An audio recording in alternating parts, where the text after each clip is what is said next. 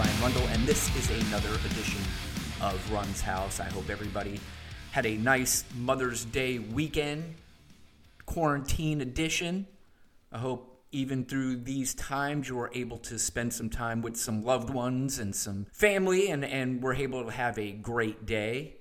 Unfortunately, there was a mother out there, I'm assuming, did not have the greatest Mother's Day, and that is the mother of Ahmaud Arbery. Just 2 days before Mother's Day would have been Mr. Arbery's 25th birthday.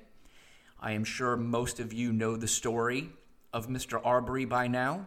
It is yet another unfortunate incident that makes us have to question race again in this country. Now, even though you know the story, I'm going to go over a few facts as I know them up until the recording of this podcast, and then I have a few opinions. So during the fact-finding session, I'm sure it's going to be pretty easy to figure out just exactly what stance I'm taking on this one, but we're going to go through them anyway. So Ahmaud Arbery was a former high school football athlete, liked to stay in shape, and by all accounts, he was an avid jogger. He liked to jog, and one day he decided he was going to go jogging through what appears to be a predominantly white neighborhood in Brunswick, Georgia. As he was jogging, for some unknown reason, he stopped in a home that was still under construction, and one of the residential neighbors saw him in this particular home and called 911. The 911 operator asked his description and also asked what he was doing. The gentleman who made the initial 911 call did not necessarily have a response other than he's just running away now. So apparently a couple other people who live in the neighborhood got word that there was a gentleman in the neighborhood and he looks suspicious. Now, the two gentlemen's names I'm not going to say on this podcast because I just really don't feel like giving them the attention any more than they already have gotten, or any more than they deserve. So, during this fact-finding session, I am just going to refer to them as Billy Bob and Cletus. So, Billy Bob and Cletus hear about this suspicious jogger. So, they're going to take the law into their own hands. They're not even sure what law's been broken yet, but dagnabbit, they're going to take care of it. So, of course, they hop in their pickup truck with a rifle and a handgun and get to the bottom of this. Now, there are no indications that Billy Bob or Cletus called 911 first. They were just going to handle it themselves. So they see Mr. Arbery jogging, and they try to get him to stop. He keeps running. So they pull the truck up further. They stop the truck in the middle of the road and block Mr. Arbery's path. A scuffle then ensues with Mr. Arbery and Cletus, Billy Bob standing in the back of his pickup truck, and after a scuffle of a few minutes, Mr. Arbery lied in the street dead, like a scene straight out of a John Grisham novel. Billy Bob and Cletus claimed to the police that they were attacked and had to use force in order to stop Mr. Arbery. They also told the police that he looked like a suspect in a series of neighborhood break-ins. Now, a few news outlets reached out to the police department in the area and asked them about those very home break-ins, and there were none reported between January 1st and February 23rd, the date of this shooting. Also turns out Billy Bob was a former police officer and investigator in the town. So his word seemed to go a long way, and it was decided that no charges were necessary. So this is where we go from the John Grisham novel part of the story to the Dukes of Hazzard part of the story. So the police did their investigation, decided no charges were necessary. Well, of course, lo and behold, as most of these cases emerge, out comes a video of the altercation. Now, keep in mind, even with video evidence, they were not going to prosecute Billy Bob and Cletus. So the original prosecutor, we're going to call her Daisy Duke. Now, I know Daisy Duke wasn't a bad guy in the show Dukes of Hazzard, but she was the only female that I could think of from that show, and I won't get into why, but she just was. So Daisy Duke had to recuse herself because she used to work with Billy Bob as an investigator and passed the case along to Boss Hogg. Now, Boss Hogg had to recuse himself as well because the mother of Mr. Arbery said it would not be fair because his son was an investigator in a case that Mr. Arbery was involved with in the past. But even though Boss Hogg decided he was going to recuse himself, for some odd and bizarre reason, he wrote a letter saying that he looked at the evidence and saw no reason to file any charges against Billy Bob and Cletus. The good old boy network is in full effect. At least it appears that way. Things can change. I'll fully admit that. But as of this recording right now, this is how I feel. And that's what I'm going to roll with. I am a gambling man, and I usually do not judge a book by the cover. But I'm going to roll the dice on this one. Something doesn't seem right. And this country's been through this before. So the third prosecutor, Roscoe P. Coltrane, comes around, and he took over. He said he was going to present the case to a grand jury, and he requested an investigation from the Georgia Bureau of Investigations. It took them all of 2 days to arrest Billy Bob and Cletus. Now, it is not yet clear the role of the gentleman who took the video, so I don't really have much to say about him because I have not read anything about his role other than he took the video and he showed a police officer the video minutes after they arrived on the scene. What I do know up to this point is when they did get to the scene, there were no weapons on Mr. Arbery. There was no indication that he stole anything from the property they said he was hanging out in. Nor, again, is there any indication that Billy Bob or Cletus made an original 911 call. Now, like all these cases, there are two sides, and I think it is fair to look at the other side. One thing I hear people saying is that in the state of Georgia, you can make a private citizen's arrest, which is true. The problem with that is you have to see a crime actually being committed. Billy Bob and Cletus, by all indications, saw nothing.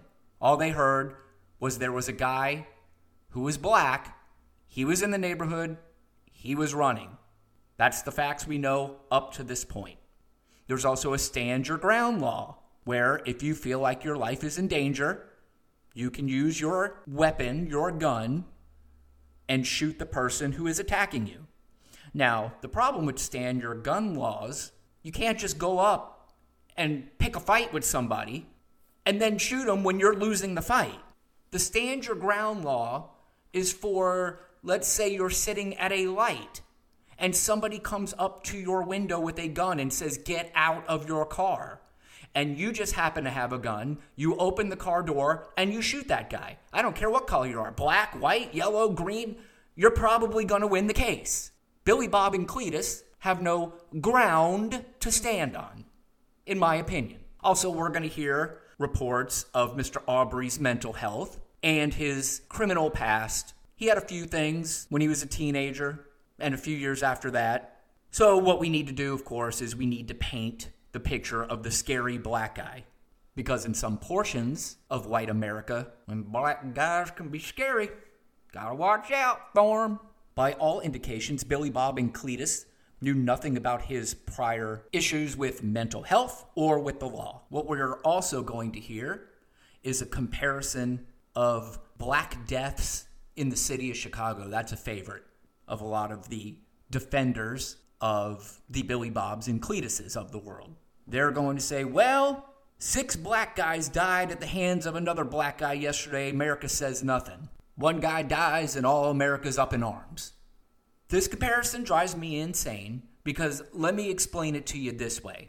So there's an Italian, or there was an Italian mafia at some point in the United States. And families used to go to war with each other.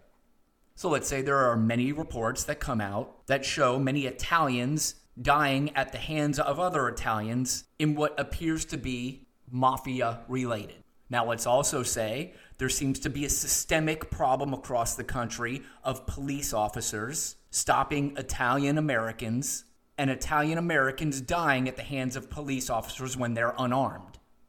The two are not relatable, okay? What happened with the mafia and what happened with a guy who happens to be Italian is not the same thing. Now, yes, in Chicago, there is an issue and a problem with gang violence, but that is not a representation of the entire black community. So if there is a criminal element that you're comparing to a non-criminal element, it makes no sense and it holds no water. So stop using that ridiculous comparison. It is terrible what goes on in Chicago. And by the way, from what I have seen, many black activists are doing everything they can to stop the violence in Chicago. They're not ignoring it. So let's stop with the false equivalency. It's not the same thing. But here we are again in yet another ugly incident that clearly involves race.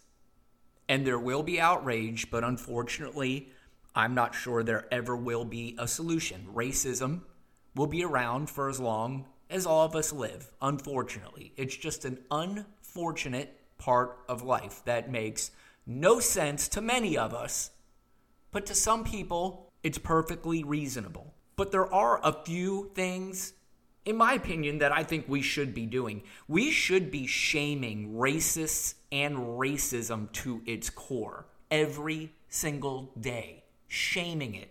That sometimes gets a lot of people's attention. You shame the hell out of them. Let them know it will not be tolerated. And what do I mean by shaming them? You know, it's easy to say just shame them, but what solutions are you bringing? Well, for one, you know the guy who owns the bakery and says he is not going to serve anybody who's gay because of his religion. And I will say one thing. I will support his stance not to serve anybody in his establishment that he feels like he doesn't want to serve. I'll support it. Doesn't mean I agree with it. I would never go into that store because it's just stupid. It's a stupid policy in my opinion, but I'll support your right to do it. But every single establishment, corporations, small businesses should have signs every day that say, we do not allow racists. Now, we don't know whether somebody walking in and out is a racist, but you know how that'll get down to some racist people when they see that sign. They'll start getting a little angry. So, well, I ain't going to go into that establishment. Well, good, because we don't want you. You are not welcome into this establishment. Racism is not welcome. I want to see every single NFL player next season take a knee during the national anthem. What do you think about that? You know, go into it before and go, look, we love our country. This is not a stance against the flag. It's not a stance against the soldiers. It is a stance against racism. We are going to take a knee. We're still going to put our hands over our hearts. We're still going to sing the song. But we are going to protest in unison and let you know that if you're watching our games, you are our fans. We do not tolerate racism. And before any of those angry racists want to call DirecTV and cancel their NFL Sunday ticket, I say DirecTV should get a heads up that they're going to do that. And then DirecTV should call every single person that has NFL Sunday ticket and say, if players take a knee to protest racism, is that going to bother you? If he says yes, then you cancel his subscription before he has a chance to do it. Tell him we don't want you watching our product. How about that? I don't know. I just don't know if we do enough to shame racist and racism in this country. And this isn't me trying to be the white savior for the black community. I promise you they don't need me. I'm just a human being who happens to care about other human beings. There does not seem to be a value on life sometimes with people. And that's really concerning. I mean, how many times have you heard somebody that you were speaking to and they've made a comment about Iraq or Iran or something like that and say, they just need to go over there and bomb the hell out of them? They just think that those are worthless human beings over there that need to die because the perception is all people in Iraq, all people in Iran hate America and want them to die. Well, that is just not the case. If you do your homework and you do your research, you would find out that all people from Iran, all people from Iraq do not agree with their government. Unfortunately, their government's a little bit different than ours. They don't want anything to do with this. They're just regular families, just like ours. that get up every day, they go to work, they have young children, they love their kids, they love their families, they love being with each other. But nope, over here, go and bomb them, go and kill them. And sometimes I think that there are people in the white community that look at people in the black community as somebody that is less than they are. I see it. Listen, I hang out with white people my whole life. I've seen it. I've heard it. I work in a industry where you got to pull credit. And as I'm pulling credit, happens to be a black person I'm pulling the credit for. Oh, there's always that guy that walks in and says, oh, what is Shaniqua, a 450 score? Oh, and I'd say, well, first of all, her name's Denise. Second of all, no, she's not. Third of all, what's your credit score, big mouth? And they could have a worse credit score than the person that I'm talking about, and they'll still think that they're superior because they're white. It is a mentality for some people in the white community. If you are white, you are right. And that still goes on in 2020. It's mind-blowing. So when they see the death of the young man, Mr. Avery, they don't equate it with what would happen if that were their son. They don't look at it the same way. And that's a big problem. I mean, imagine sitting at home and the phone rings and getting a phone call that your son, your daughter, your mom, your dad, whoever it was shot and killed while they went out jogging. Just imagine it. As a white person, the whole family and your world would be shattered.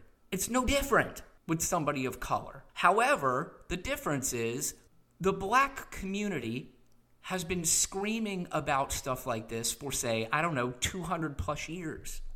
And to dismiss it as if it's nothing is not offensive to me as a white person. It's offensive to me as a human being. I mean, what is that? What is this? What are we doing? I don't know. And what really sucks is this is going to happen again. Another story will happen just like this one, and we'll have to go through this again. Well, first of all, let me back up. When I say we, I mean us as Americans. It is nothing in comparison as to what the black community, I'm sure, has to go through. And it just sucks. It really sucks. But on top of this, we all are still going through the pandemic here and what to do, what not to do as far as opening the economy, keeping it closed.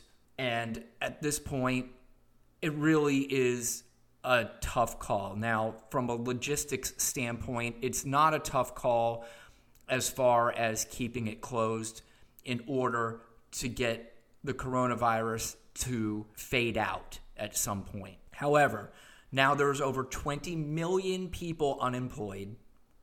Many businesses are going to have to shut its doors because of something that had nothing to do with them. And the unfortunate thing is, we are going to have to reopen the economy at some point, coronavirus or not.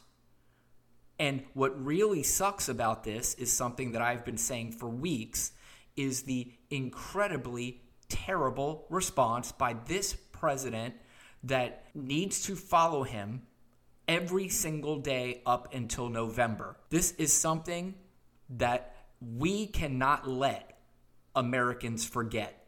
He put us in this situation. There are no ifs, ands, or buts about it. There is no arguing this point that Donald Trump has put us in this mess. But we also cannot keep people out of work. And of course, every single state is different.